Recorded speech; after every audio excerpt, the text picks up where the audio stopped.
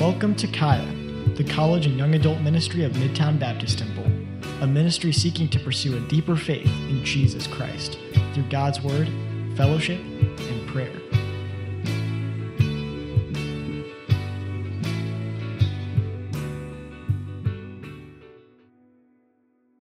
Wow, it's an honor to be here, Brandon, and I can completely sense that, just being a part of what you guys are doing and this building. And the last time I believe I preached in Kaya, well, it had to have been the last time I preached in Kaya. Obviously, we were down at the other church 2 blocks down the street, and praise God that He moves in sometimes hard ways. And look at this place. This is incredible.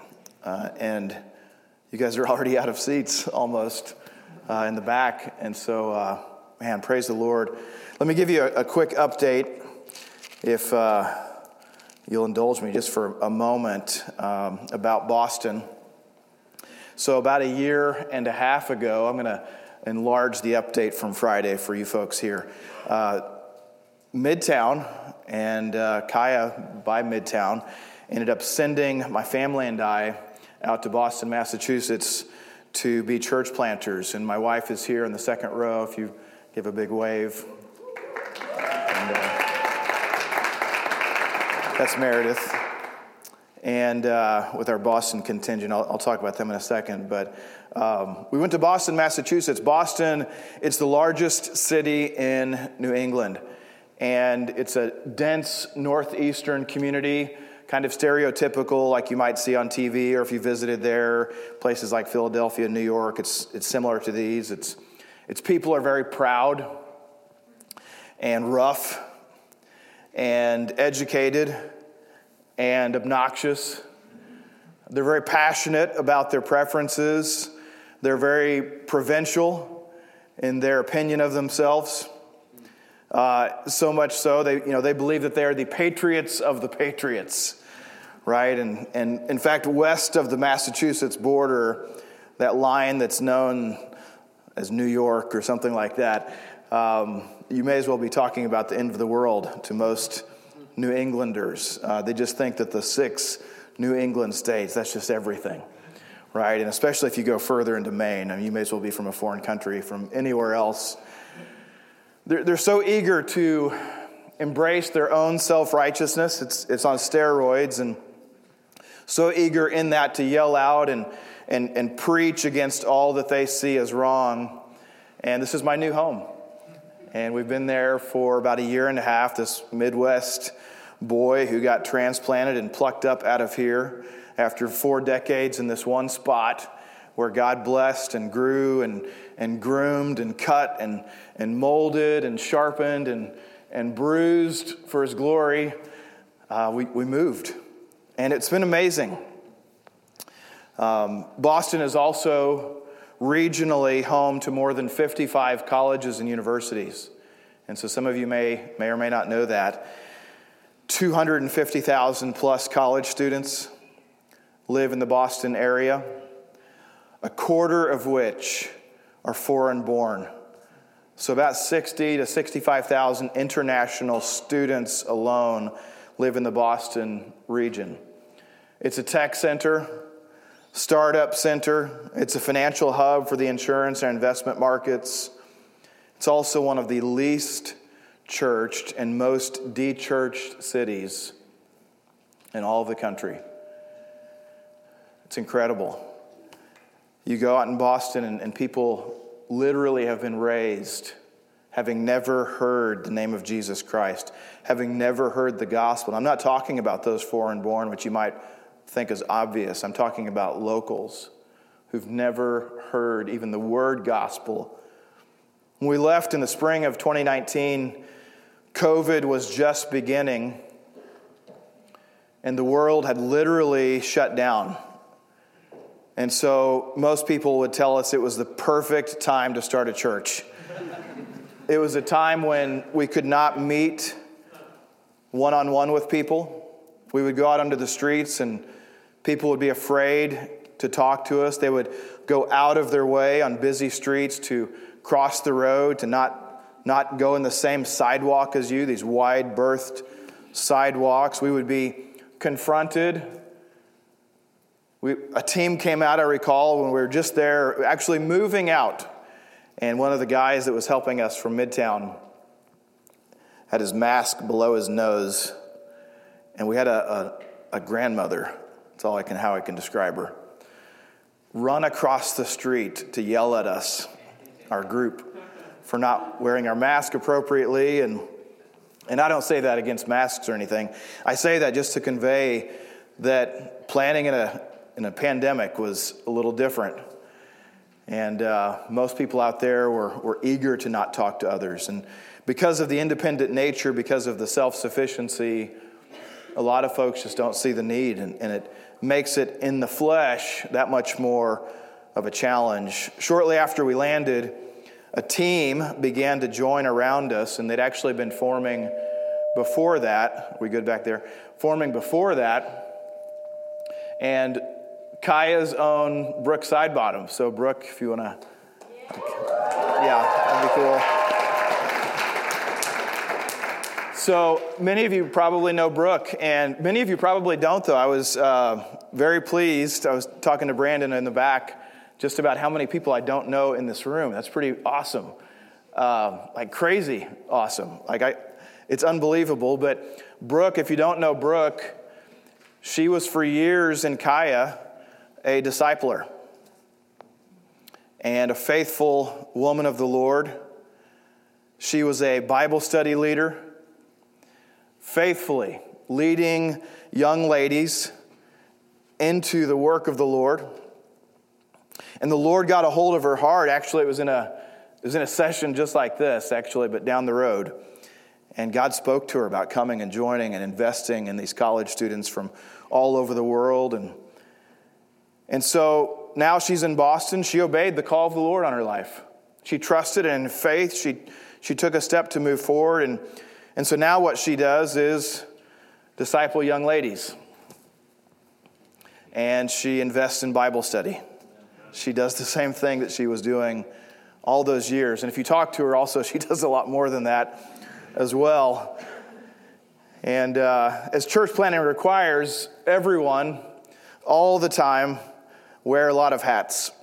And Brooke's also part of our praise team. And Brooke's part of our AV team. And Brooke does our evangelism. And Brooke works on the website. Brooke helps with social media.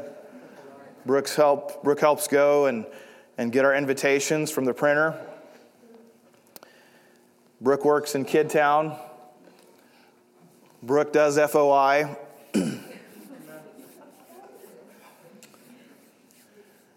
Everyone does everything. And what a testimony, this young lady. You know, frankly, I'll just be honest. That shouldn't work that way, right? I just mean practically. That's not how you would run a church. That's not how you would run a business. It's just, it's a lot. It's a lot, and everyone's going different ways, and it's so much at times, and I'll share about this with my heart. There are people that will come in to visit, and it feels like we're wearing so many hats that we don't have time to engage the people coming in, and it breaks our heart. But God honors His word. Man, thank God He honors His word. I mean, with our salvation, unto our purpose. How incredible that is, that you and I have a calling that gives us eternal life and everlasting life and a quality of life that's unbeatable. And not because of some formula of obedience. It is God's gift that He blesses us even in that. But in God's might alone, all I can say is that the Lord has moved. He's moved since we've been called out there. And souls have been saved in the craziest ways. I mean, the absolute craziest. One medical student walked a mile to church in the cold, dark winter. Out in Boston, about this time of year, it gets dark around 4:30. In the middle of winter, she walked a mile from her apartment and was struck by a car on the way walking to church. She was kneecapped, literally, in an intersection because drivers are crazy in Boston.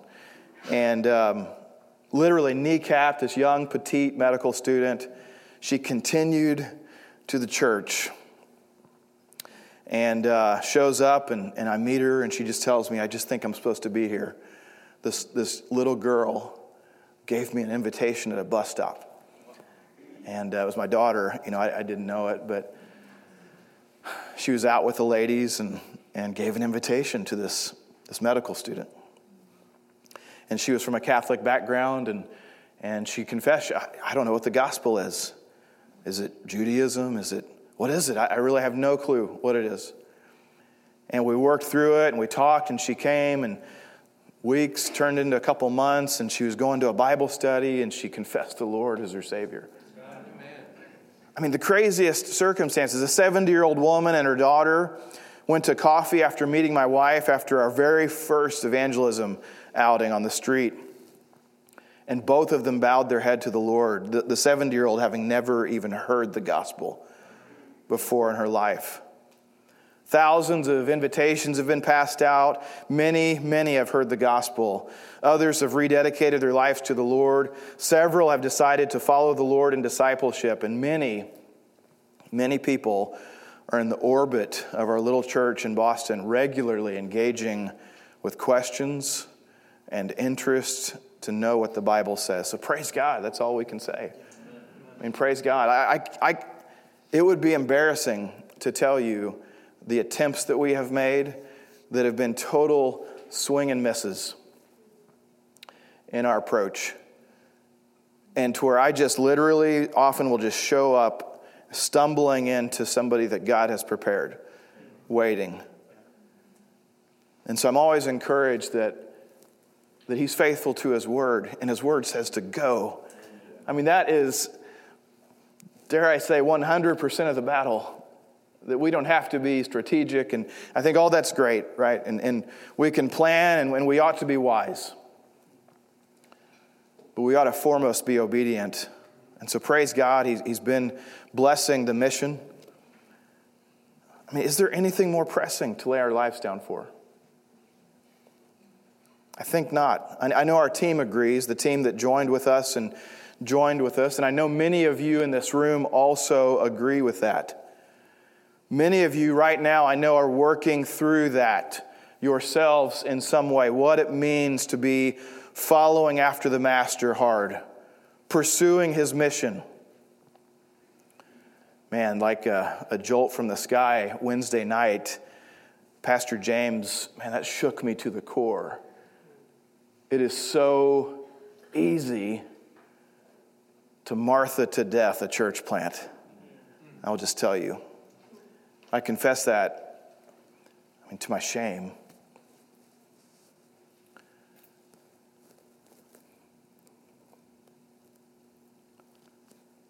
Did anyone else hear from the Lord this week?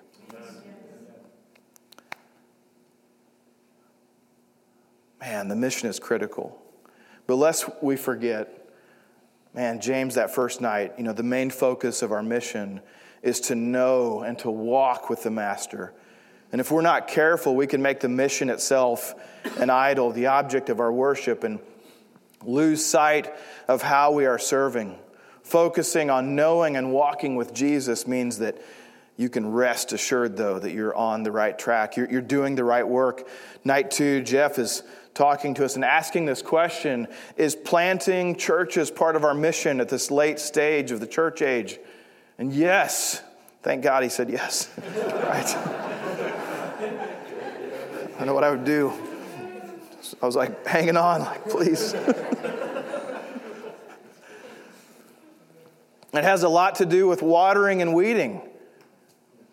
Because God cares so much about His people and wants us to invest the word in others and be willing to trust the Lord, to challenge each other, to remove unfruitful elements of who we are. Night 3, Pastor Joe talked about this idea that in order to follow hard after the Master, we have to be fit for the work, and specifically meaning that you and I, we can't be encumbered by the works of darkness in our life. We've got to cast those things off. Those things that even can be blessings, those things that can be good and that God has given us, like the nation of Israel, though They can end up weighing us down to where we think that somehow we are the object of the blessing, of the worship. We are encouraged to be bold, to dare, to die to self. And Pastor Joe asked at the end, I remember something to this effect, are we ready? Are we ready now to go? Are we ready to engage this mission after hearing these 3 life-changing messages?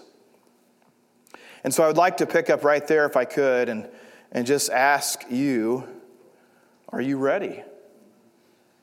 Are you ready? And I know a conference like this is important, but I'm trusting that God's been working in your life leading up to this before that. And so I just want to ask, are you ready for the work of the Lord? And I just want to talk about 5 things to know. 5 things to know in preparation of being ready. If you'll turn with me over to John chapter 4.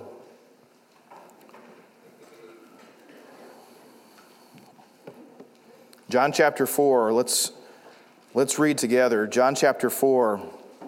Before we read it, this is that famous story of Jacob's well and Jesus meeting this outcast of a woman by herself at the well. And Jesus ends up telling her everything she ever did. This woman who is hopeless, who had embraced a life of her own making because she'd frankly squandered her own credibility. She had burned bridges.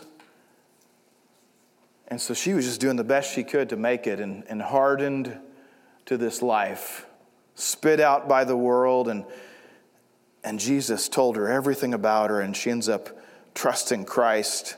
As we see in this passage, it's an incredible story. And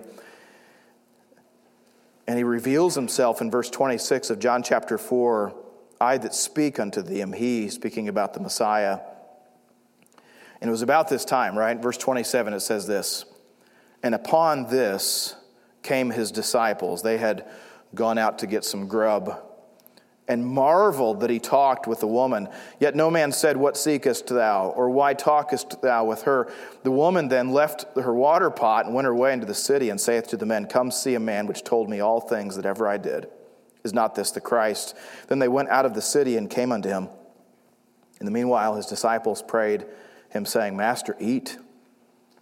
But he said unto them, I have meat to eat that ye know not of. Therefore said the disciples one to another, hath any man brought him aught to eat? Jesus saith unto them, my meat is to do the will of them that sent me, and to finish his work. Say not ye, there are yet 4 months, and then cometh harvest? Behold, I say unto you, lift up your eyes, and to look on the fields, for they are white already to harvest.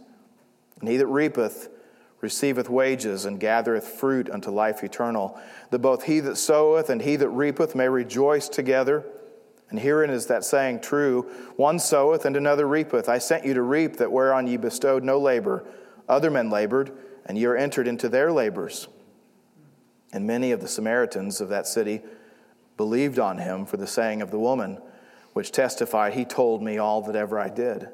So when the Samaritans were come unto him, they besought him that he would tarry with them. And he abode there 2 days, and many more believed because of his own word, and said unto the woman, now we believe, not because of thy saying, for we have heard him ourselves, and know that this is indeed the Christ, the Savior of the world. Would you bow your heads with me? Lord, we just want your help tonight or this morning, and I'm so used to preaching at night, God, but Lord, I beg you, Lord, for your help, that you would move in Kaya, Lord, that you would move in me, use my mouth.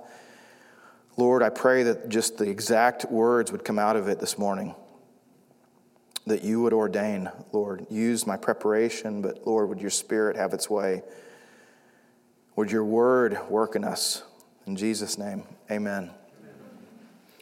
So like I said, Jesus had just revealed himself to this woman that he was the Messiah, and the disciples had returned from McDonald's or wherever, and their first reaction when they see Jesus was simply to marvel, the scripture says, right? And they hold their tongue. So marveled, this is the same word, incidentally. We're not going to go through a big survey of this. Used to describe the reaction that the disciples and the other religious leaders had, this marveling, when in Matthew chapter 9, verse 8, Jesus healed the man sick of the palsy. It says that they marveled. I mean, that was amazing. Like this emphatic miracle, this guy just healed. And you can imagine, like, if somebody came in here today and did that, I would just be like, what just happened? Matthew chapter 9:33, a few verses later, Jesus casts out a devil. Marveled. Yeah. Whoa. Are you kidding me? Like, what just happened here? Matthew chapter 21, verse 20. Check this out. Jesus causes a fig tree to just shrivel up on command. Man, I've had some fruit trees. When I used to live out this way, I had 3 fruit trees. It was like, that was my farm, right? And, man, fruit is, it can be hardy. It can be fickle. But Jesus just walks up to this tree and shrivels it up with his word. And what happened? They marvel. They just like, what in the world? Who is this guy?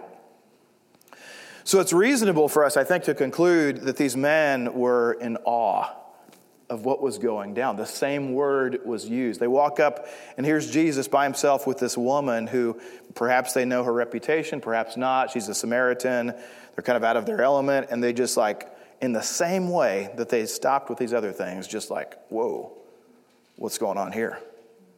But they hold their tongue, the Bible says. Ideally, in an ideal scenario, they would have been already partaking in the work of the Lord. Ideally, they come upon this scene, right? And like we were singing earlier, they're rejoicing. I mean, they're clapping and they're praising the Father. But where they found themselves mentally, experientially, it just didn't allow for that. They weren't ready for that. They weren't ready to engage the mission of the Father. But, man, let's throw them a bone here. Probably sensing a couple of things, right? Number one, that, well, Jesus was the master. I think they'd kind of gotten to that point at some level. And secondly, that, man, I'm not sure what's going on here.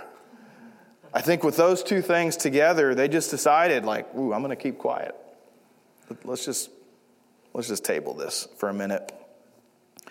Let me just give you a freebie this morning. Some of us need to learn that, right? As we approach the Father's work, as we're working in our local church, some of us need to learn this principle. Rather than get involved in the wrong mission for our lives, or rather than speak out of turn on things that we aren't sure of, listen to what Solomon says in Proverbs 29:11. A fool uttereth all his mind, but a wise man keepeth it in till afterwards. Perhaps they were reading that. Perhaps they were reading in Proverbs 17, verse 28, where it says, even a fool, when he holdeth his peace, is counted wise, and he that shutteth his lips is esteemed a man of understanding. So maybe that's where they were at. For you disciplers out there, man, be encouraged. Your disciple often doesn't know, right? And so they don't have to always be engaging you in just a constant chatterbox. Growth can take time. Sometimes letting your disciple just listen is sufficient. And for you disciples, which is all of us, I mean, we are all followers of the Lord. Man, we need to surrender our mouth to Jesus.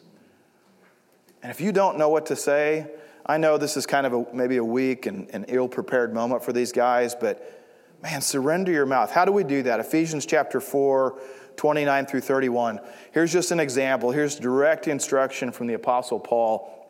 Let no corrupt communication proceed out of your mouth, but that which is good to the use of edifying. These guys couldn't say anything positive, so they just decided to zip it, right? That it may minister grace unto the hearers, and grieve not the Holy Spirit of God, whereby ye are sealed unto the day of redemption. Let all bitterness and wrath and anger and clamor and evil speaking be put away from you with all malice. Perhaps the disciples were remembering the words of John at the end of chapter 3, and rather than just blurt out their objections and their consternations about this Samaritan engagement, this woman, their bewilderment, maybe they were beginning to learn what it meant when Jesus said, "He must increase, but I must decrease." Maybe they were getting it, I don't know. But in so doing, they kept their mouths shut. So the disciples, they weren't ready. They weren't ready to engage the mission with Jesus. But we want to be ready. So we read through in verses 28 through 42, I think gives us some things to notice. You know, we just passed Christmas, and perhaps there aren't a lot of you in this stage of life. And so bear with me, because you'll be there soon enough, many of you. But you go through Christmas, and some of you have kids, I know, and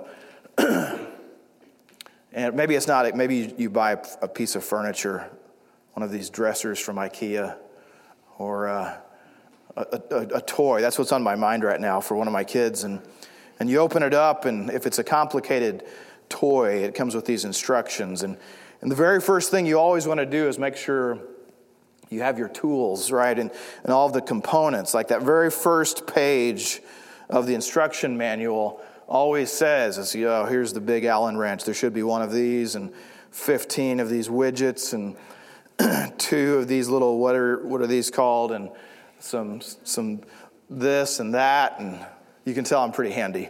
But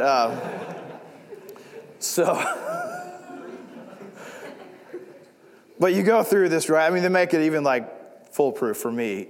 But you go through, you want to take inventory. You want to ready yourself before you just start putting stuff together. Like I know people that do that, and I've done that before, and you get 80% through, and it's like, oh man, this is the dud. This is the one that missed that piece. And so I just want to go through some things this morning. You see, for the first time, we see this woman take a step of faith. She goes. And to this point in her conversation with Jesus, if you look back at the story, all it was distraction-laden question after distraction-laden question. Question after question. Well, that can't be right. What are you? Who are you? You must be a prophet. Objection and objection. In the end, though, she had to confront the problem of her own sin and recognize that Jesus was the only way to solve that total crisis. And when she did, she took action based upon what Jesus had said, and that is faith. And so the first thing I just want you to see, if you're considering being ready and preparing yourself to follow the Lord on whatever level that looks like, you've got to know, point number 1 is this, that faith in God is acting upon God's word in obedience. That's it. You want to have faith. You don't want to be trusting the Lord in your flesh to build whatever thing that God has you to build. You see, faith is more than just mental assent. If you look back in chapter 4, verse 25, look what she says. The woman saith unto him, I know that Messiah cometh, which is called Christ. When he's come, he will tell us all things. You can see her like, right. I know. Look, faith is more than just mental assent. Faith actually leads you to acting in accordance to what we know. If you look back at the story, she had 5 husbands? Like, so what if you know? Have you ever been in that situation before? Maybe at your workplace or school. You're Christian Johnny. Sorry if there's a Johnny in here, but hey, Christian Mabel. There's probably no Mabels in here. Okay. You're Christian Mabel, and everyone knows you're a Christian, but you act like satanic Mabel, and so nobody takes you seriously. There's no action in your life according to what you know in the Word of God. Faith leads to acting according to the Word of God in spite of your circumstances, by the way. That means even when your circumstances do not appear to allow you to obey God, you choose to obey God anyway. That is faith. If you look back at the story, she had some distractions that you and I have also begging against us. It was pulling against her heart, her mind. She had physical needs, truly, that had to be met. She had to eat. She had to drink. These were real needs that all of us also share. She had distress that you and I also share, caused by sin. In particular, does this sound familiar? Pursuant to her race and gender. Wow, isn't that 2022? You see, we want to hold on to those things. As much as our heart agonizes about the stresses of life, we love to cling to the stresses of life.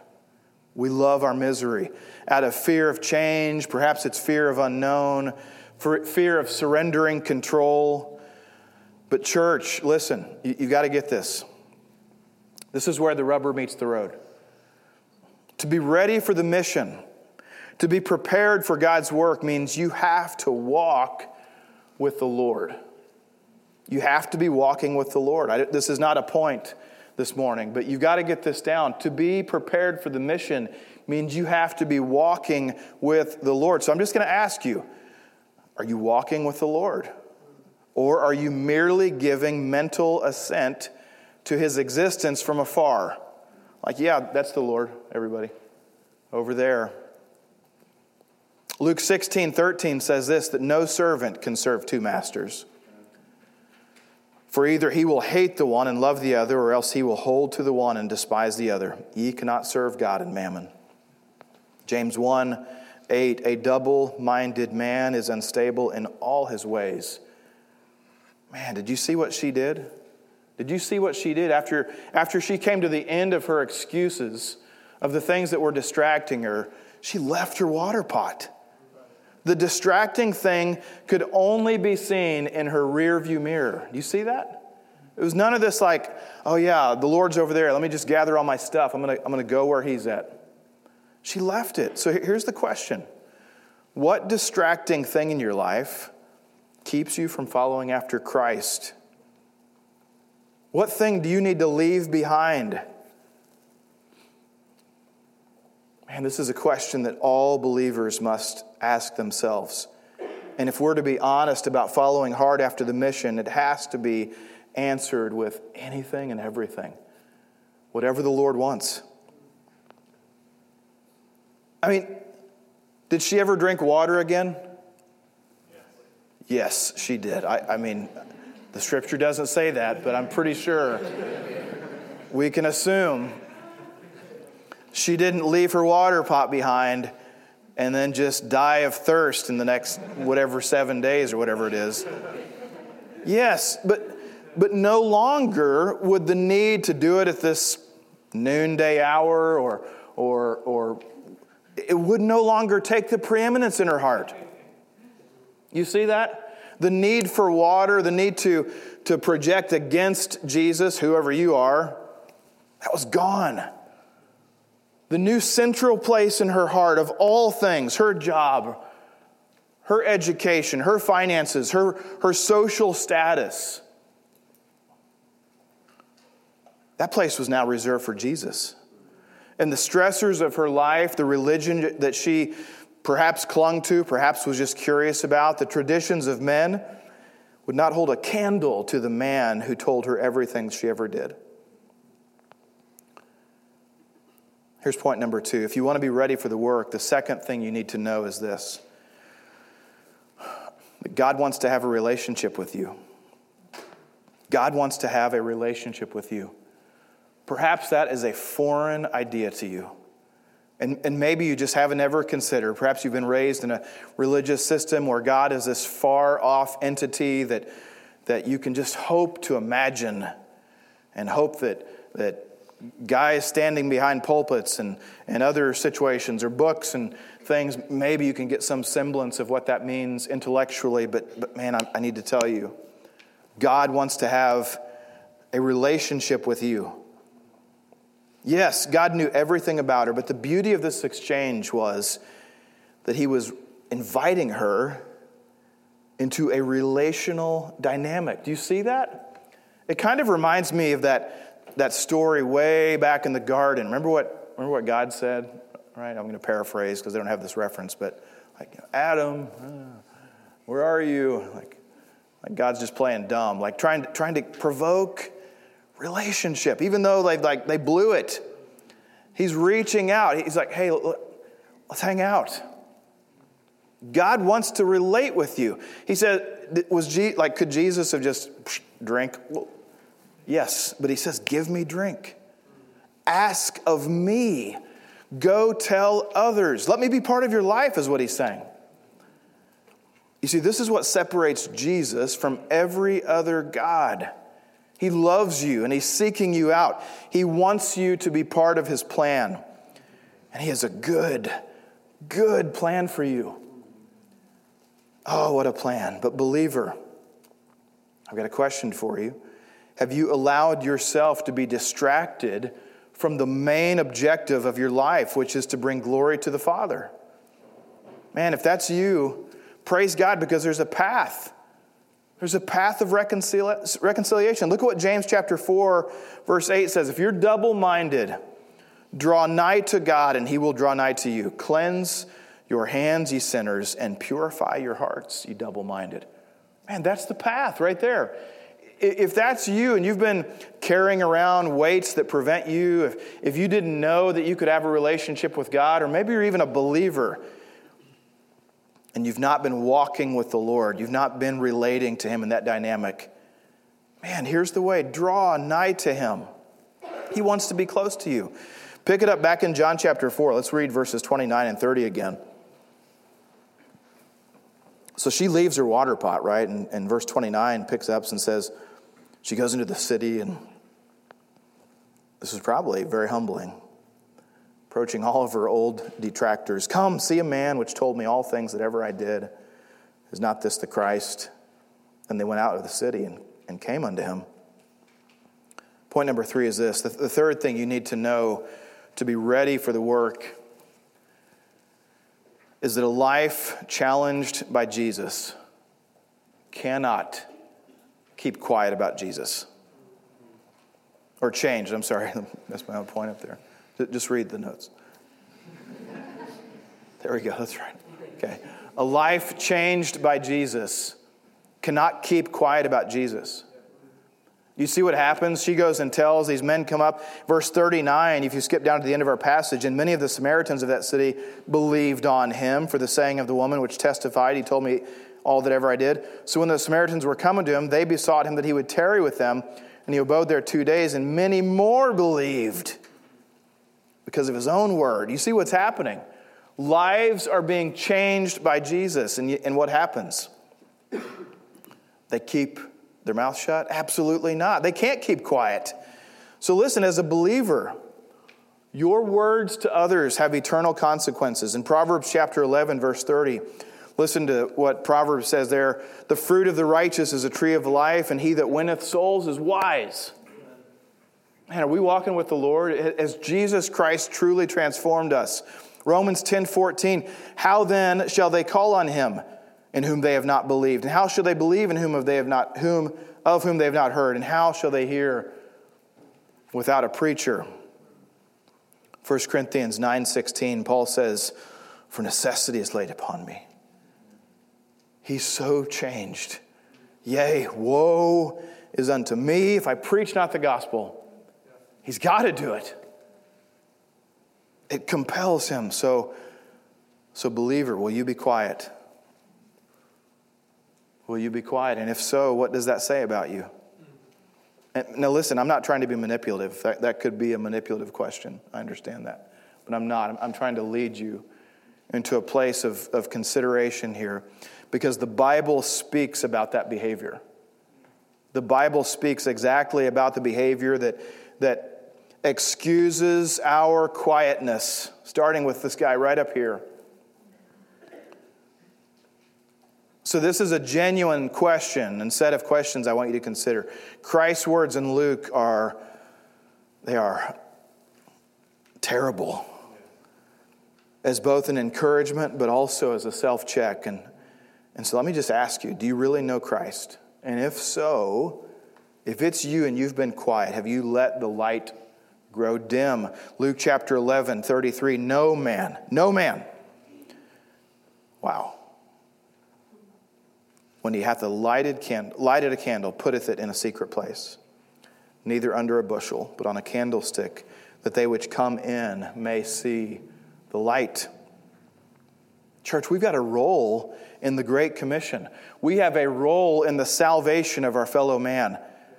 And men must know Jesus for themselves, lest we forget.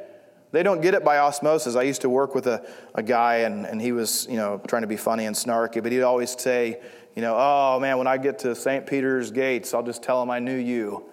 I'm like, oh, come on, man. Like, at a certain age, right? We know this. If you've studied your Bible out, and if you don't, let me just tell you, kids must personally come to the knowledge of Jesus Christ themselves. So if you were born in a Christian home, not to be harsh, but you got to have that decision yourself to follow the Lord. And if you haven't, those laurels are not to be rested on, my friend. That is not for you. Your friends, believer, they must make their own decision. Your family, your spouse, your siblings, your parents, they have to hear the good news. They must receive Jesus Christ as their Savior. You see, as much as we may want to believe ourselves, all men must receive Jesus to be saved. It's got to be that work of God in their heart. So what can we do then? Maybe you've been sitting there and it's like, yeah, I've let my light dim. I'm ashamed of that. Well, praise God. Praise God that we suffer shame now to change, right? Unto transformation. What can we do? Well, let me just give you 3 little quick things. And these aren't in our passage, but real quick. Pray to the Father. Pray to the Father for hearts of your friends, your family. That gives you focus. Preach the gospel. Preach the gospel. Give the word. Witness to people. As blundered as you can. Well, not intentionally, but just do it is my point. Like, trip over yourself going to preach the gospel. Mess it up, but go and prove. Prove with your life that God is good. Have a testimony of honor. Back in John chapter 4, verse 31 through 34, if we get back to the text, it says, in the meanwhile, his disciples prayed him, saying, Master, eat. But he said unto them, I have meat to eat that you know not of. Therefore said the disciples one to another, hath any man brought him aught to eat? Jesus saith unto them, my meat is to do the will of him that sent me, and to finish his work. And so the 4th thing that you need to know to be ready for the work is that God's work is the true and sustaining purpose of the believer. That's it. Not the American dream, not your pursuit of a spouse, not getting out of debt, not getting your education, not getting fit. All these things are great, by the way. But none of those things must take the place of the true and sustaining purpose of a believer. And that's the Father's work. These poor disciples, they were probably just trying to be helpful in their own way, right? I mean, the best way they knew how, the pastors last night, it was a real blessing. Like, we got to eat, and many of you did like yeoman's work, the Lord's work, and serving. It was incredible. And, it was just incredible. And I was so humbled by it. And I got to stop there. But, so that's often like what we would think, right? We're going to, let's give Jesus something to eat. I'll serve the Lord. I'll bring what I have to the table. I'm going to bring my skills. I'm going to bring my understanding. I'm going to bring my gifts, my experiences. Listen, all of that can be good. All of it can be good. Subject to God's ways. That's why Paul says that all that stuff is basically but dung. right? When we bring things to the Lord, know that he doesn't need us. He wants us. Our works don't please him. His works in us please him. So yeah, bring your A game. Don't slough off. Don't be lazy about your approach to the Lord, but present it to the Lord in a way that says, God, however you can use this, it's yours. Or not. That's also yours. God, have your way. You see, that's a lot different than the Genesis chapter 4 story. Genesis 4:3, and in the process of time it came to pass that Cain brought of the fruit of the ground an offering unto the Lord. I'm going to serve the Lord. And Abel, he also brought of the firstlings of his flock and of the fat thereof. And the Lord had respect unto Abel and to his offering, but unto Cain and to his offering he had not respect. And Cain was very wroth, and you know what happens. He kills his brother. His countenance fell, and the Lord said unto Cain, Why art thou wroth, and why is thy countenance fallen? If thou doest well, reading in between the lines there, like I told you to, shalt thou not be accepted, and if thou doest not well, sin lieth at the door. Cain, you see, like the devil before him, Lucifer, wanted to serve God in his own way. Man, so servants of the Lord, man, let's trust God in our local church, right? To be obedient, but to come to him with open hands and bowed head, like this is yours, whatever you want to do with it or not do with it. And by the way, anything else that you can think of to put in or take out of my hands, it's all about you. Back in John 4, the disciples, they were confounded by Jesus' lack of interest in food. They just couldn't get it. Verse 35 through 38 says this. Jesus is responding. He gives the whole, my meat is to do the will of him that sent me and to finish his work. Verse 34, he continues, say not ye. You know why he says it?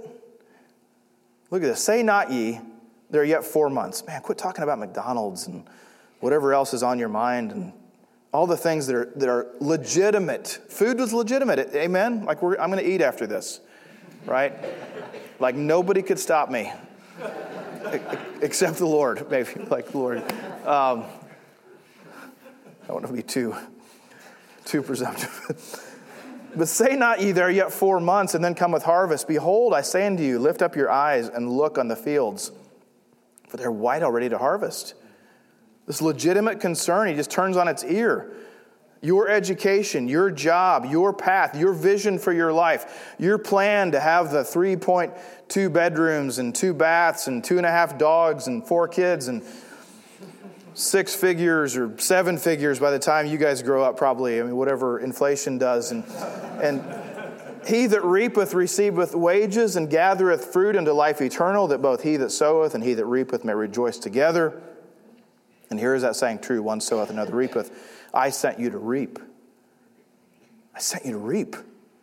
Where were they at? They're out getting food.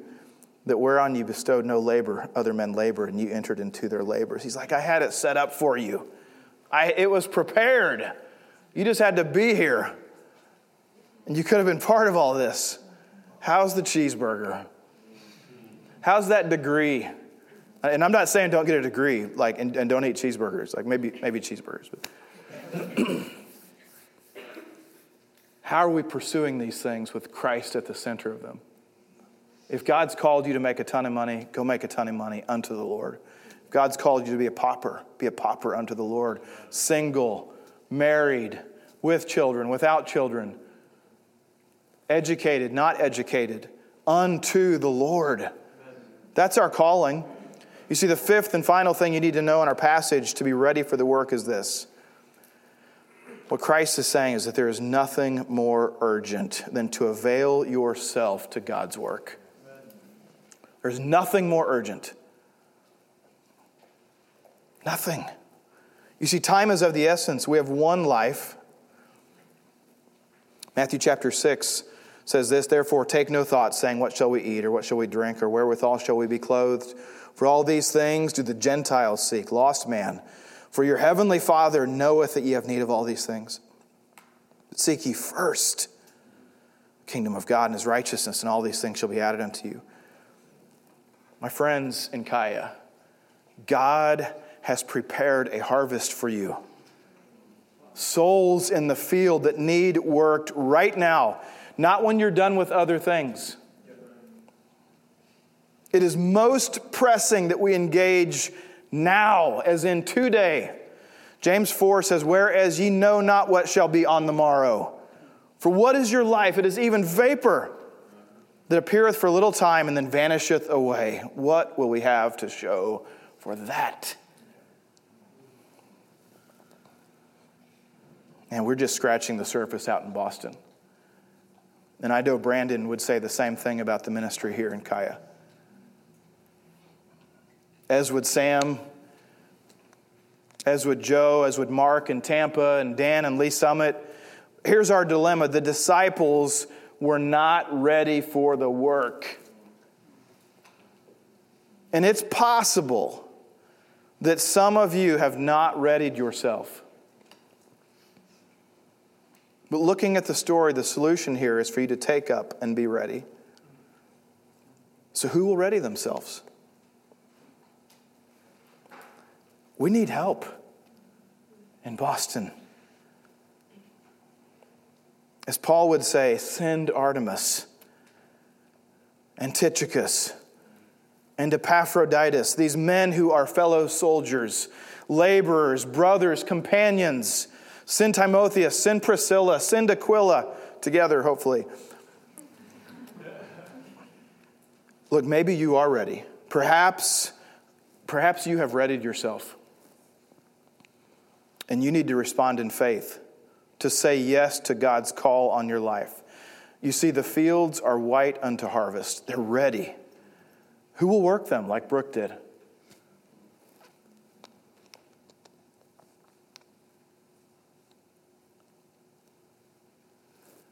Who will work them right here in Kansas City? Who will go to Tampa?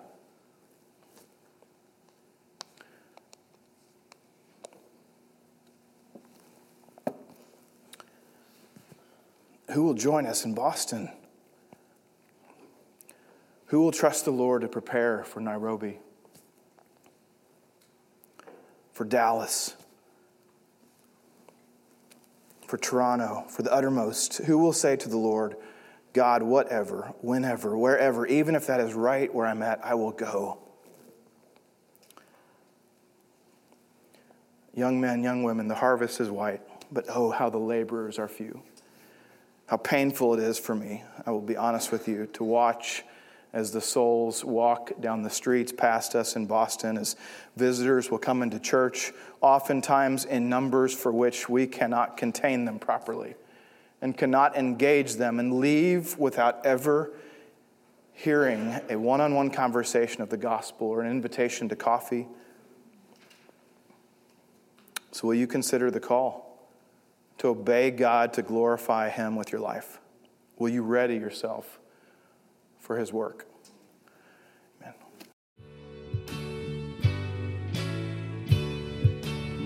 We hope that today's message encouraged you to follow Christ in his word. For more information about Kaya, for service times, and information about our disciple-making ministry, please visit our website at caya.live.